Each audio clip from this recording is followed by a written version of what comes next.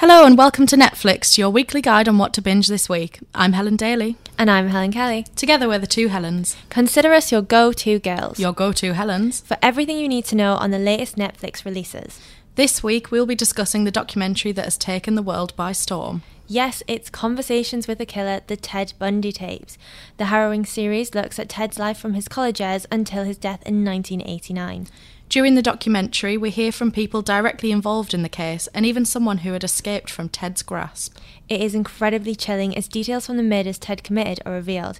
Since it dropped on Netflix, viewers have been left with a lot of questions, and to find out more about the killer, I spoke to Stephen Michaud, the man who interviewed Ted and appeared in the documentary. Stay tuned to find out more.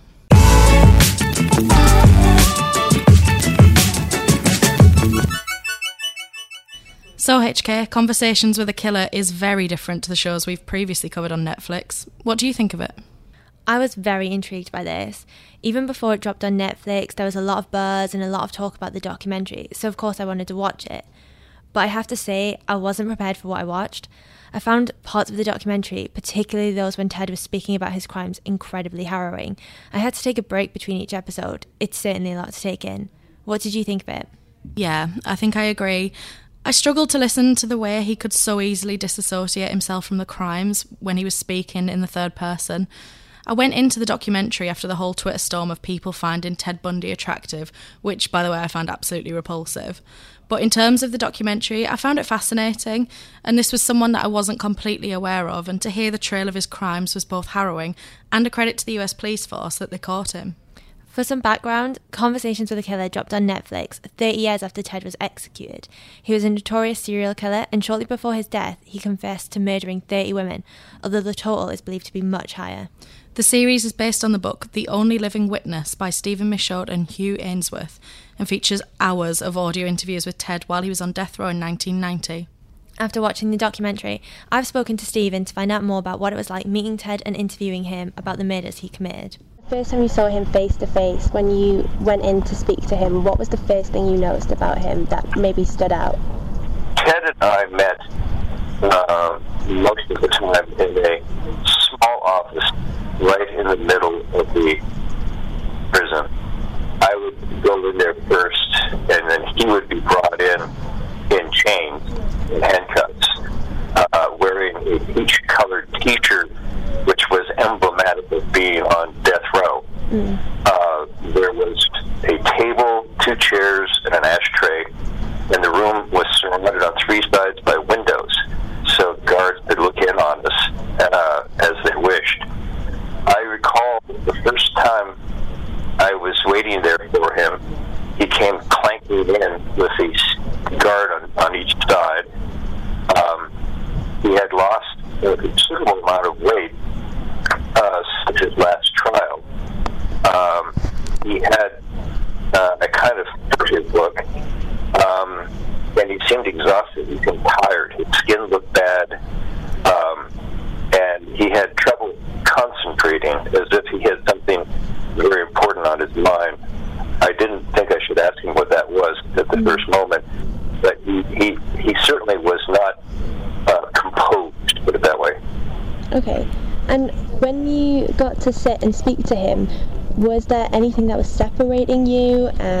How close were you allowed to sit near him? There was nothing separating us. We were just across from each other at a table. Okay. With 2 chairs. It was not I think you're thinking about those plastic barriers that a lot of prisons have. And at that time, Florida State Prison did not have those. So we just sat. I could reach out and touch him, and he could touch me. And you say in the documentary that when you were chatting to him, he took the recorder and cradled it. Did that lead to any of the interviews being muffled, or you losing audio, or did it make it hard to go back and work out what he said? No. He was doing it, I think, because he was going to take me somewhere intimate, and so it was a gesture of actually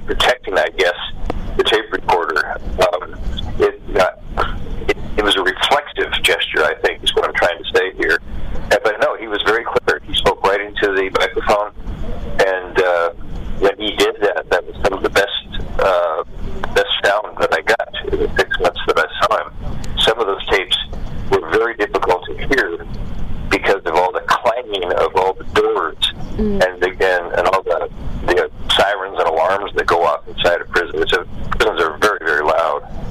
Did anything ever interrupt your interviews with him? Did anyone ever come in and say, we need to cut this short, or he needs to leave now, or were you just allowed to sit and interview for him for like as long as he was happy to chat, or were you restricted to anything? Well, the way it worked is I would have to call the prison in advance, days, sometimes weeks in advance, to make an appointment to see him. I was living in Texas, and the prison was in northern Florida, so I would speak to the prison and say I'd like to come, next Monday, Tuesday, and Wednesday, or something like that. Typically, the answer would be, well, we can't give you 3 full days. You can see him Monday morning, and you can see him Tuesday afternoon, and you can get an hour in on Wednesday, something like that. Okay. Often, when I got there, they had changed that around. Something might have occurred. Ted might have gotten in trouble for something, or there was some shortage of officers to take people around. There's a zillion things that could go wrong. But once I got into the office and locked in with him, I was never interrupted. The only time I ever was interrupted was to go get him his lunch. And that was it. On the topic of his lunch, did he eat in front of you? Were you allowed to sit and like kind of share a meal together, or was he told he had to like leave for his lunch and then you had to go? When he was with me, either his lunch would be brought to him on a metal tray by one of the trustees, or sometimes when I would go get him his lunch at there's a little prison store that they would sell small items of food and that, or cigarettes or something like that. I usually passed on lunch because I was nervous enough that I wasn't certain I could keep my lunch down if I started eating in there. So I just I don't think I ever did eat lunch with him, as a matter of fact. Now that I can recall correctly, it was a really tense time, and food really didn't cross my mind while I was in there. And you mentioned that sometimes you would turn up and something like there might not have been enough guards, or something might have gone wrong before you got to the prison. Was there ever a time you turned up and Ted just flat out refused to speak to you? No. Okay. No. A couple of times he had clearly consumed some sort of substance, because he would be goofy, or he might be lethargic, sleepy, or alternatively agitated. And he had the usual access to restricted substances that you find in all prisons. So I never really was quite sure which version of Ted I was going to get.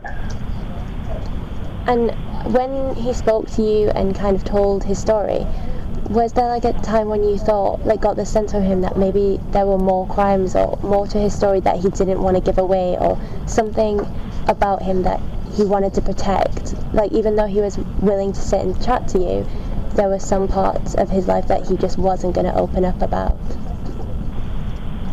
Well, he was pretty careful not to ever say in the first person, I did this or I did that. He used the third person speculative approach that was the way I got him to start talking, and that he could talk about things, but it was, he would not fall into the first person, although he did a couple of times. The stuff he tended to avoid were the cases. He would not discuss any of the cases of young girls. Would not go near that. Didn't want to talk. And I guess he was embarrassed by those because he killed a couple of 12-year-olds. And he was cautious on some of the cases where a split might have gotten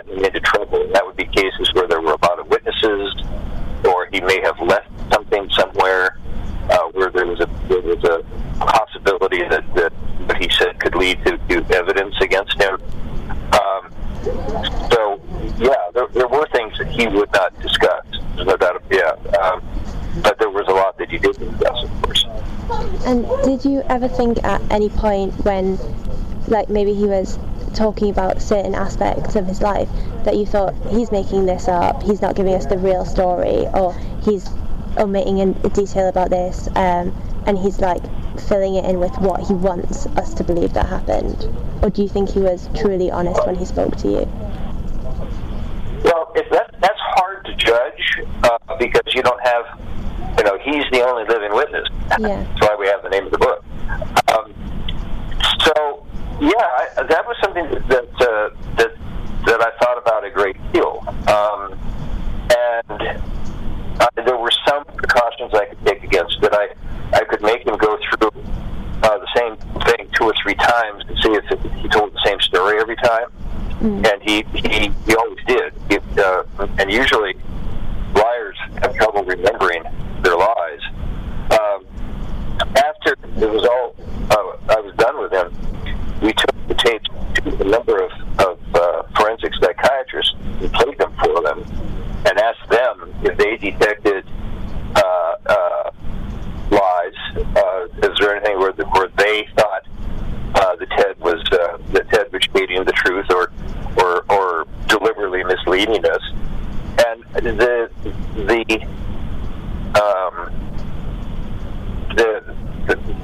the overall impression that we got from them and that we got ourselves is that Ted did sort of soften some of the stuff because it was actually too horrible to remember or too horrible to admit to.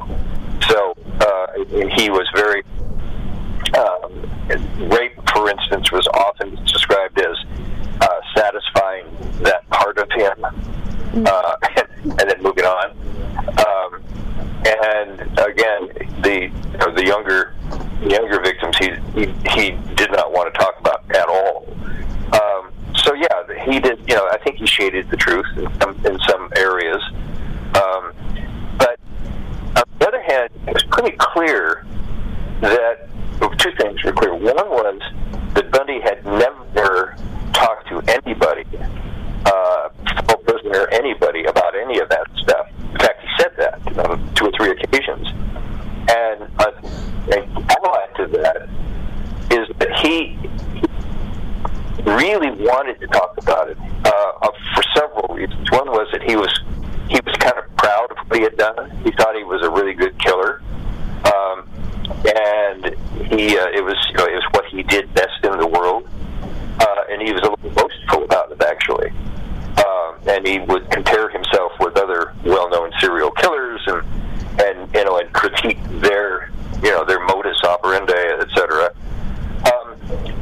But more importantly, I think he wanted to talk about it because he didn't understand exactly what it was that made him do it, and he wanted to talk to somebody about what those possibilities would be, and that took up actually a good deal of our time. And I can tell you that it was his opinion that the controlling forces in his life were mostly environmental, that he felt that he had some sort of predisposition to sexual violence, and he didn't know where that came from, but he knew what agitated him and what led him to do the killings, and it had mostly to do with modern society. He thought that modern society was too free. It was guys like him who had trouble resisting their darker sides were bombarded with images of using women's bodies to sell things and pornography, but not pornography as an inspiration, but pornography as a way to kind of validate, if you will, what he was feeling, what he wanted to do.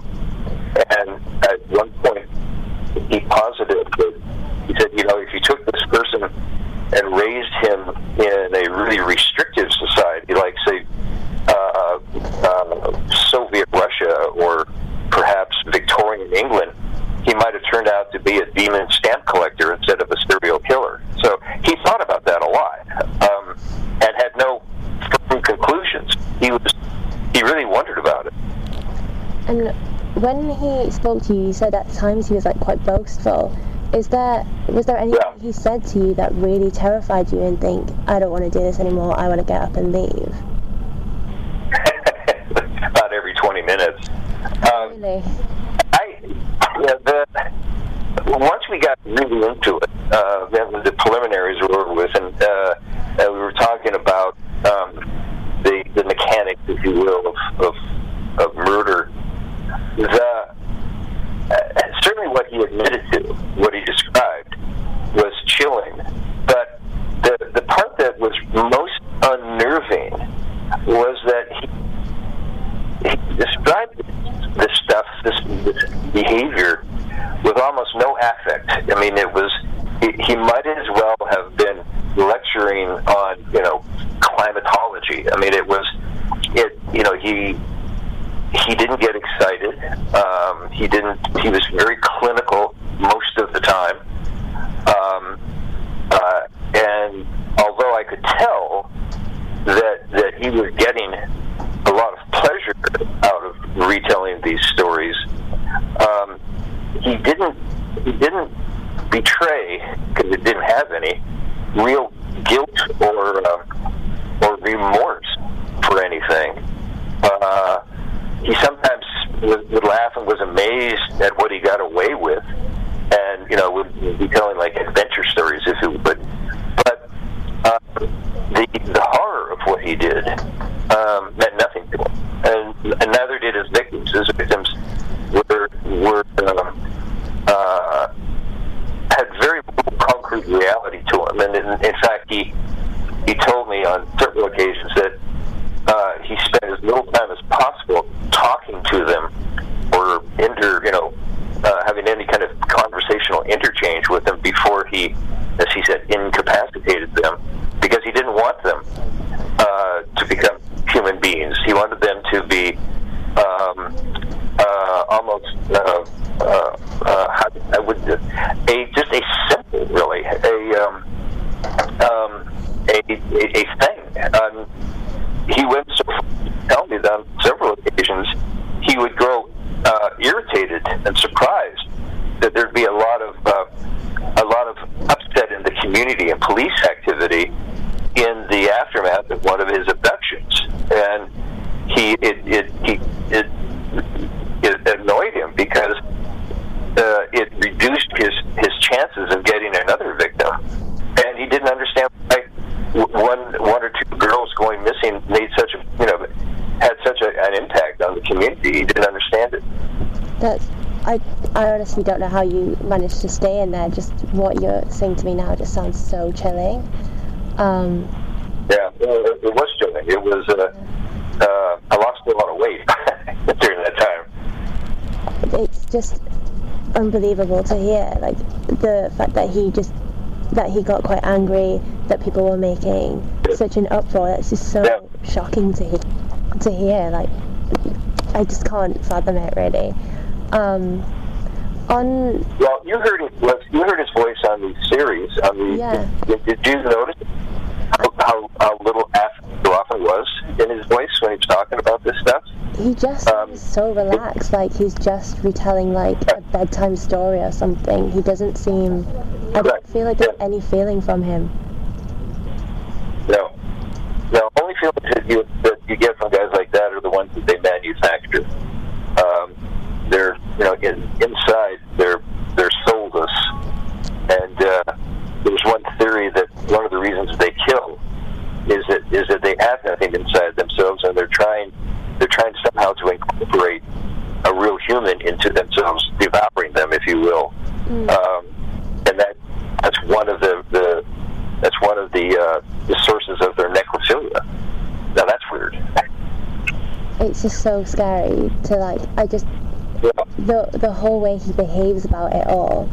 But another thing from the documentary that I did find quite strange was we see you play the audio tapes for his mother, and her reaction is just, she seems to be like really shocked by it, and then suddenly she's offering, did she offer you dessert?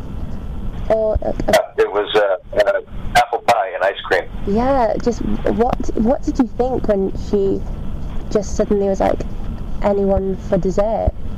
Did that shock you? Well, it did. His mother had a capacity to dissociate. I mean, she did, and her son also had the capacity to dissociate. The difference was his was malignant, and hers may have been,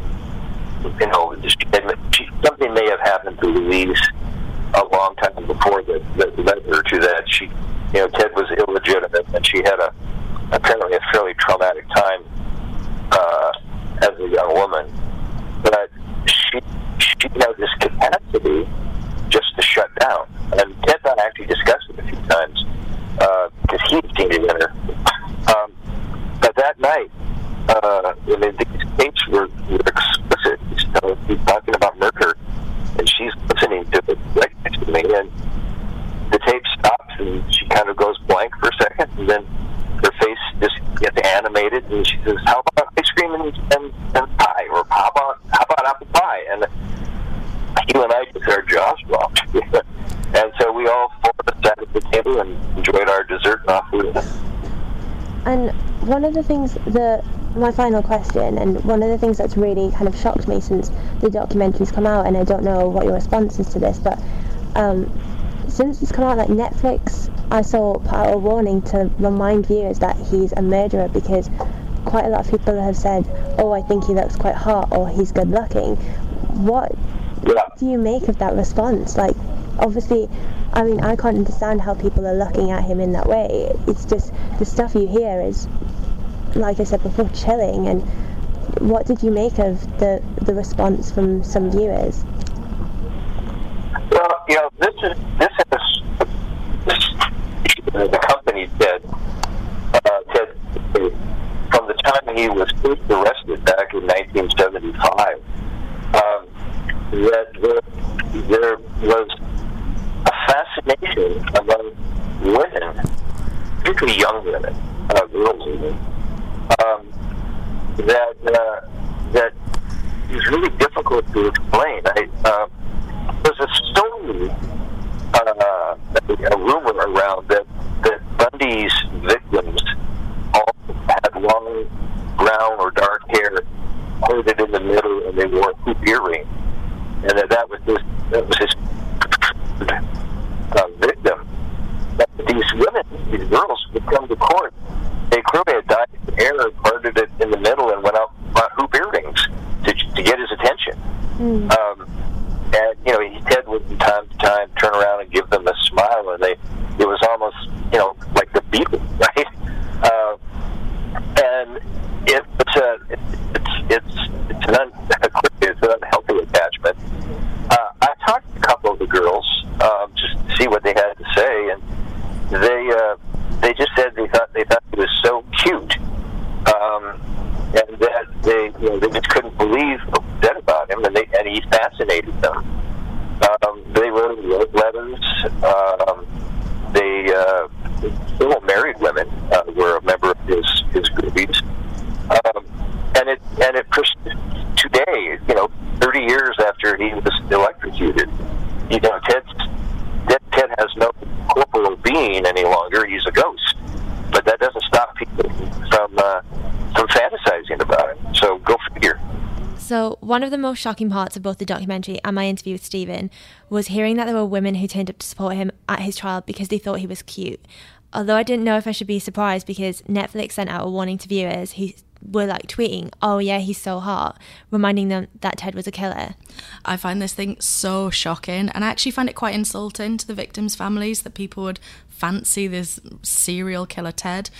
But after hearing everything that Stephen had to say and seeing the documentary, I actually think one of the most interesting and one of the more harrowing parts of the whole thing was when Ted's mother heard absolutely everything her son had done and then offered the team apple pie. Yeah, Stephen even said he was so surprised by that. I just can't understand why that would be your reaction. Okay, I've just heard my son confess to all of these murders. Now let's go out for dessert. Yeah, and it must be an absolute bombshell to hear that your son is this monster. I just find it so freaky the way that she could just switch off. And I don't know if it's a credit to her or if it's like a bad thing that she did, that she didn't really face it. I guess maybe that's her coping method. Like, she learned this and was just like, I want to pretend this isn't real, I want to pretend this isn't my son. Like, maybe she just thought, I'm just going to look at something positive and detract from like this whole negative thing that I've just heard. Yeah, and like Stephen said, you know, she had the capacity to disassociate herself just like Ted was doing, like, and it's this weird kind of family trait that just, you know, one thing hearing that your son's a killer, the next, you know, being the killer and being able to disassociate yourself from these horrific crimes. And you have to wonder what she was thinking. I mean, I can't even fathom what she was like thinking at that point. Obviously she'll have seen the trial and seen him go to jail, but I just think it's obviously probably a lot for a mother to take in. And as well, my heart sank when Stephen in the documentary said that he was going to go and see Ted's mother and see, you know, tell her what he discovered. And I just thought that journey to the house must just been hell. Absolutely. And, you know, I also had no idea how Stephen could actually talk to Ted on a daily basis. To me, it just seems so weird. Yeah, he said, like, every so often he just wanted to get up and leave. And I think when you interview someone, I think Ted had agreed to it, and he had to work really hard to get Ted to, like, open up to him. They had to get him to talk in the third person. And I think it's just such a lot of effort to speak to someone who is, and he, like, Ted made him feel really uncomfortable at times. He just didn't want to hear what he had to say, but obviously he was like, Ted gave him approval to go in and speak to him, and he's like, okay, I feel it. Maybe he felt that he owed it to the victims' families to find out what really happened. And I don't know, I think I would definitely struggle. After even just watching the documentary, I think I would struggle to be in the same room as Ted. Yeah, no, and Stephen said, you know, he's like, you know, I didn't know if I could keep my lunch down. Like, I wouldn't even be thinking about eating when you're around someone like Ted Bundy. He's just a monster, completely a monster. And, you know, it is chilling and it's harrowing, and I can't imagine ever doing something like that myself. Like, would you ever, if, you know, you had a duty to the victims' families and stuff, like, could you do it? I don't think I'd particularly want to go and interview a killer, someone like Ted Bundy. It's not top of my list of priorities or on my bucket list or anything, but I think obviously Stephen was presented with this opportunity. I think obviously it is kind of a good opportunity in the way that he gets to speak to someone that not a lot of people are going to know about. They're not going to know the details of his crimes, and he can sort of like help the victims' families. And I do understand why he did it. I just don't think it's something that I would want to do personally. And you see like a lot of these things on Netflix. Like, did you ever watch Mindhunters? No, I haven't watched that yet. Yeah, so that was really good actually, because again, you know, it was from a very different point of view. You know, these were forensic scientists and psychologists going to interview killers, and in that, you know, it's really fascinating because they are so horrified by what they're hearing and stuff, but they managed to do it, and they managed not to take it home with them. Like, I find it must be so tricky not to go home and just be crushed completely. And it's so strange. And as well, you know, Stephen said he lost a lot of weight at the time. Like, can you imagine having that burden on you all the time? And also, I guess that he's going to interview Ted, and if you're recording all of this, and there's probably stuff that you can't talk, like there's stuff that Ted wasn't even going to talk about, and I guess there's probably stuff that Stephen maybe doesn't want to talk about, or maybe like not right at that instance. I don't feel like it's something you'd rush out of and like call your parents and be like, oh my god, guess who I just interviewed. It's not like you're interviewing like a Hollywood actor or something. This is a killer who's probably told you some stuff that is probably going to scar you. I guess this was a killer who kind of thought he was a bit of a Hollywood star as well, the way he like reacted with journalists in the court. I just found it so crazy. One of the things I found really shocking is that in the documentary, he got up and proposed to, was it Carol? Oh my god, yeah, what was she thinking? And didn't they have a family? Like, yeah. I was really confused. I was like, what is this part of the documentary? Did not expect this coming. And there was this whole idea that Ted was kind of maybe playing up to the media. He wanted the attention, even though he was on death row. Yeah, he was on death row, and she got into prison. They made love, and, you know, they had a family, and I just find it, God, you have to wonder about the kid. Like, you must feel so sorry for the family. It's just such a messed up situation. And I mean, I'm sure they made it work, but it's not really conventional. Another thing that I found really chilling in the documentary, and obviously Stephen did as well, he said there was stuff that, and when he spoke to Ted, it was chilling. It's just the way he kind of described the murders.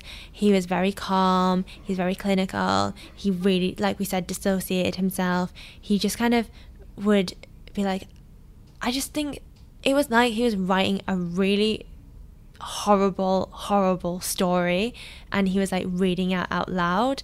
And I just thought, one, how can he commit these crimes? Two, how can he like dissociate himself and just tell it like it's just a story? Just mind-blowing. Yeah, and I mean, like, you know, he was constructing a story as if he was the author, like taking Stephen out of it. Like, this is Ted's story and he was the author of it. And I think it's, you know, it's probably, I'm no psychologist, but it's probably a trait with serial killers. Like, they're so narcissistic that Ted genuinely believed that this was a story that was worth telling. And I guess, you know, it is to an extent, but I'm listening to a podcast at the moment. It's a great one. It's called Monster, the Zodiac Killer. And this is an unsolved crime in San Francisco. You know, there's this guy, the Zodiac, and every time he is about to kill someone or kill someone, he sends journalists letters saying like, oh, it's the Zodiac here, like if you head here you'll find a car with a body in it, etc.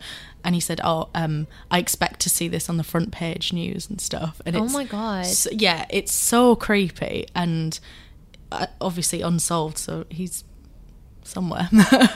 But you know, I saw a lot of similarities with it, and I think it's like a trend in general. These notorious serial killers like Charles Manson and stuff, they all want fame as such. And I do wonder, actually, it's a big question, but does a documentary like this, and the film coming out with Zac Efron as well, does this kind of give them the fame that they wanted? Like, should we be giving them the fame? Well, we'll never know what Ted thinks, because unfortunately he isn't with us anymore. But so we can't get his opinion on it. But I think what you said before, wanting the fame, we saw in the documentary, was it FBI agents went to talk to them to try and work out how to profile serial killers so in future they can catch them more quickly. And I just think, like, one agent said, Ted asked me a question and I answered it in a way that he really liked, so, and that he approved of, so he let me speak to him. Like, what? Yeah, he was like really honest, wasn't he? And he said like, oh yeah, you're gonna burn or whatever, and Ted was like, yeah, thanks for your honesty. I guess it must be so weird, like, the thought of lying to someone like that, because yeah, like, Ted was a clever guy, like, there's no denying it. He was smart, and it was such a waste. But I don't think I could go in and lie to him. No, definitely not. But I think that was a part of the tapes that I found interesting, is like, everything was quite, he knew all the details, he knew all the facts. And even in the chat with Stephen, he said liars have trouble remembering their lies. And when he was speaking to Ted, and he went back over the tapes, Ted, it doesn't seem like he picked up on anything that suggested Ted was lying to him. And I find that so harrowing, to think that he just, everything was the truth. He wasn't exaggerating it. That was truly the terrible crimes that he'd committed. I mean, to be fair, like, when he did confess, like, days from being executed, I guess he had no reason to lie then. He saw that, it comes out in the documentary, yeah, his truth was his bargaining tool. Like, he could say like where these victims were, who they were, etc. But I think I thought that was quite creepy as such, when you hear him speaking in the third person, and he's just telling it like it's a tale, like it's you or me telling each other a horror story, but this one's a very real one. And I guess why would he lie in the end? I think a really important thing to pick up on about the documentary is that it doesn't just focus on Ted, it does also focus on his victims. It speaks to those who knew the victims. It describes where they went missing. Like, it goes into a lot of detail about the victims, and it's everyone who, like, Ted targeted is named, and it kind of takes note of those people who he did go after, they don't just focus on Ted, which I'm sure Ted would have loved, because as we've already established, he did like the attention, he loved the media attention. But yeah, I think it was just really important that they did include details of the victims. Yeah, and I think it was really interesting as well to get the FBI, the police kind of perspectives about it. I think it's really cool to see that they all knew it was Ted. Like, there was never really any doubt that it was him. And I thought it was interesting the way that he dug his own grave, by doing the prosecution and stuff. That was so unlike anything that you would ever see. Him, standing at trial, kind of cross-examining witnesses and stuff, and it was like, why was he doing that? Like, he might have had a chance of, a better sentence or something if he just listened to someone else, but his ego got the better of him, I guess. Well, it didn't work out for him in the end.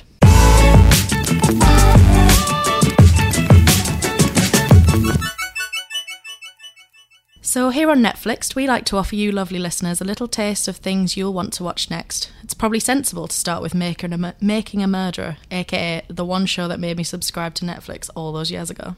The documentary follows Stephen Avery and his battle to prove his innocence. Throughout the 2 existing seasons, various lawyers from across America take on his plight while he sits in prison for a murder he may or may not be guilty of committing. And it's so compelling, and it's just like the Ted Bundy tapes. It gives a lot of questions, which is really good because Stephen's current lawyer, Kathleen Zellner, is super active on Twitter, keeping everyone up to date on her latest battles. The case is definitely heating up, and we can't wait to see what the results of her efforts in season 3. Now, you've probably already heard of Making a Murderer, so here's one true crime documentary you've probably not come across yet. So Wild Wild Country dropped on Netflix last year, and it's a series that you probably will want to check out if you enjoyed the Ted Bundy tapes. The show looks at a cult in the Rajneeshi community that was based in Oregon in the late 80s. Some really weird stuff happened as a result of Osho's leadership, including a mass food poisoning attack. The documentary is great because it really takes into account all sides of the cult, good or bad, and lets the viewer make an informed decision. But if you want a wholly immersive story, perhaps one of Netflix's films is the way to go. And we definitely recommend the Amanda Knox film. Of course, we all know the story of Amanda Knox and how she was accused and subsequently acquitted of the murder of Meredith Kercher. But the Netflix documentary is quite interesting because it really gets into the depths of the case that you've probably not heard of. These are all very intense documentaries, but what if you wanted something light, HD? Look no further than the wonderful Louis Theroux, our absolute favourite. Who doesn't love Louis? Pretty much all of his back catalogue is on Netflix, and believe me, making your way through those hours of footage is time well spent. I'll join you on that one. That's all for this week. Thank you so much to Stephen Michaud for joining us and telling us everything about his chilling interviews with Ted Bundy. If you liked what you heard, please subscribe, comment and tell your friends about us. Join in with the debate on Twitter at NetflixPod, where we'll be teasing details of our next episode. And vote in our poll. This week we'll be asking which part of the series left you most creeped out. Which part didn't leave you creeped out? Exactly. Next week, we're delving into the brand new world of the Umbrella Academy, and we'll get the lowdown on My Chemical Romance's Gerard Way's superhero show. And we'll be joined by friend of the show, Callum Crumlish, once again for all of the news and chatter. You don't want to miss this. See you next week. Bye.